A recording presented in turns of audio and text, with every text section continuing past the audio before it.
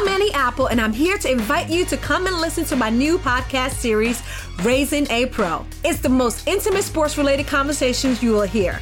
Each week, we explore the journeys of some of your favorite NFL players through the eyes of those that know them best. From Joe Burrow, DeAndre Hopkins, Myles Garrett, Ezekiel Elliott, Nick and Joey Bosa, just to name a few. With exclusive insights and information, we leave no stone unturned. Subscribe now to Raising a Pro on your favorite podcast app.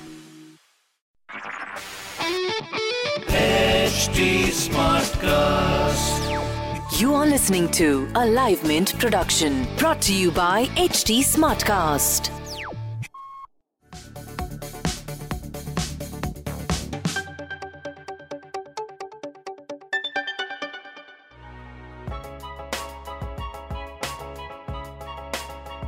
Can tax benefits harm your financial well-being? Hello, I'm Sunita Abraham and welcome to one more edition of Why Not Mint Money. The budget is around the corner and this year, like every year, people are eagerly waiting to see what it has for taxpayers.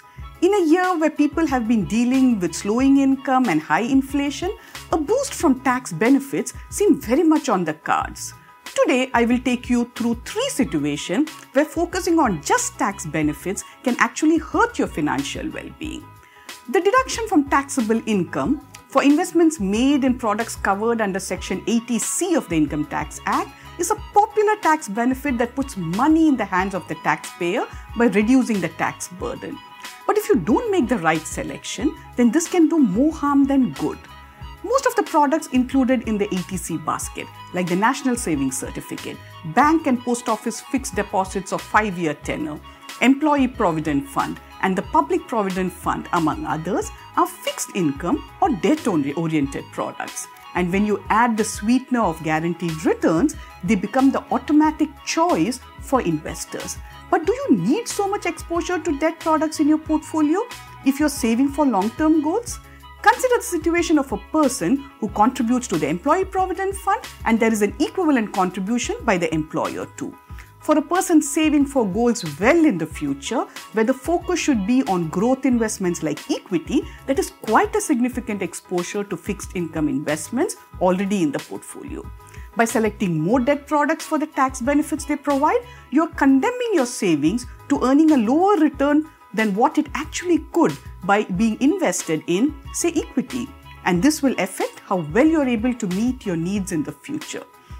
There are a few equity-oriented investments too in the 80C basket, like the equity-linked savings schemes that you can consider if that is the asset class that your allocation demands. Here is another point for you to consider when utilizing the benefit of tax deduction available under Section 80C.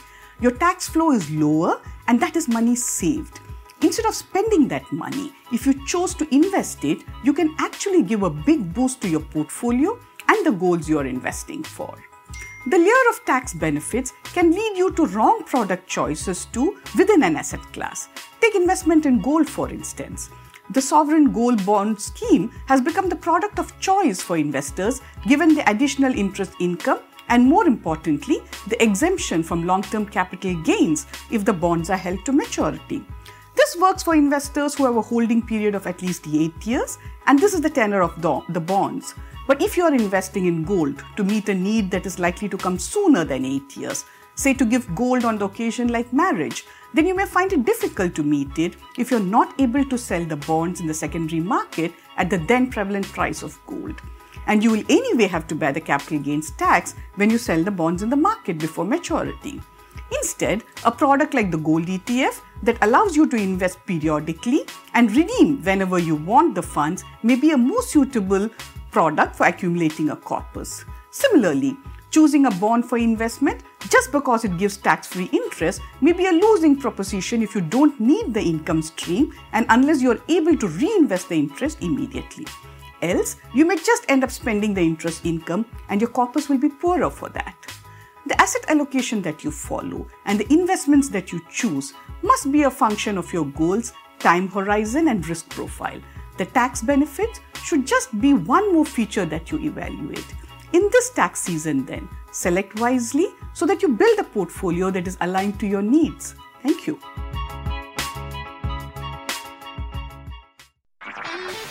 This was a Live Mint production brought to you by HT Smartcast. HT Smartcast. A different future starts with you. That's why GoDaddy does more than help you find a name. You can create, sell, and get found online, so any small business could be a driving force to create change or build an empire. We know old ideas aren't cutting it anymore, so we're calling for a new generation of thinking, your way of thinking. So whatever you have in mind that will help make a different future, find everything you need to get started at GoDaddy.com. Because the future isn't decided yet. It's up to us to make it happen. Start different at GoDaddy.com.